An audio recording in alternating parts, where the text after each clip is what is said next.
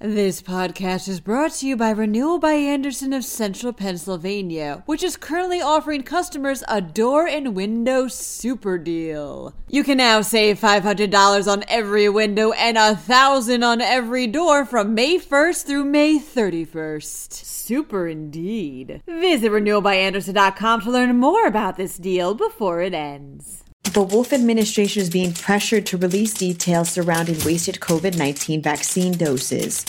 Meanwhile, the state Supreme Court ruled that those signing a candidate's nominating petition must list the address of where they're registered to vote. Italian-American groups in Philly are suing over the cancellation of Columbus Day, and the giant snake spotted in Pittsburgh was actually a common species. I'm Claudia DeMuro, and you're listening to Today in PA. The Wolf administration is being pressured to release details surrounding wasted COVID-19 vaccine doses, reports Spotlight PA. The Pennsylvania Department of Health stated that 0.06% of the vaccine doses were reported by providers as wasted as of February 26th, with causes mostly attributed to instances such as broken vials or syringe issues.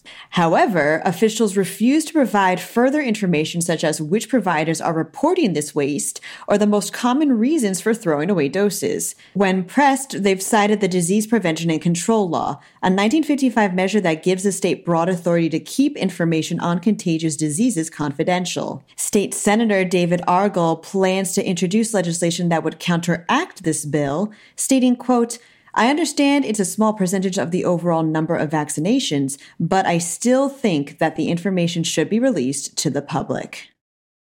The Pennsylvania Supreme Court ruled that those who sign a political candidate's nominating petition must list the address of where they are registered to vote, reports the Associated Press. Otherwise, their signature is invalid. This undoes a previous precedent in which an individual's signature would still be able to count even if their voter's address did not match with their voter registration one. The court's decision comes as a challenge to Philadelphia lawyer Rania Major's petition to run for judge in the Democratic primary. The court has upheld the decision to keep her off the ballot. Italian-American groups are suing Philadelphia after Mayor Jim Kenney replaced Columbus Day with Indigenous Peoples Day, states Philly Voice. The Conference of Presidents of Major Italian-American Organizations, Inc., City Council member Mark Squilla, and others filed the suit in the U.S. District Court, citing discriminatory actions were committed against Italian-American citizens by the city and Kenney. Such actions listed were the removal of a statue of Frank Rizzo across from City Hall, covering up a monument of Christopher Columbus, and the cancellation of the holiday itself. The lawsuit explains that Columbus Day was used to fight against the discrimination Italians faced when first coming to America, and that the cancellation of the holiday violates the Constitution's Equal Protection Clause. Further information regarding the suit remains pending.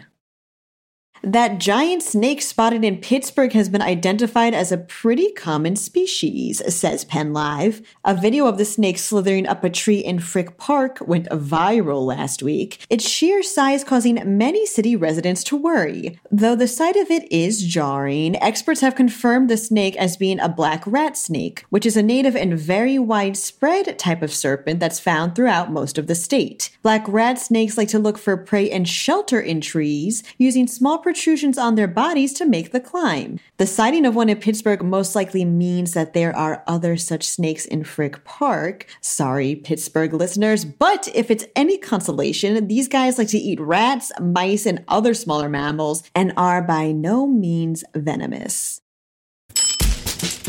That wraps up today's episode. Head over to PennLab.com for even more news in Pennsylvania and outside of it.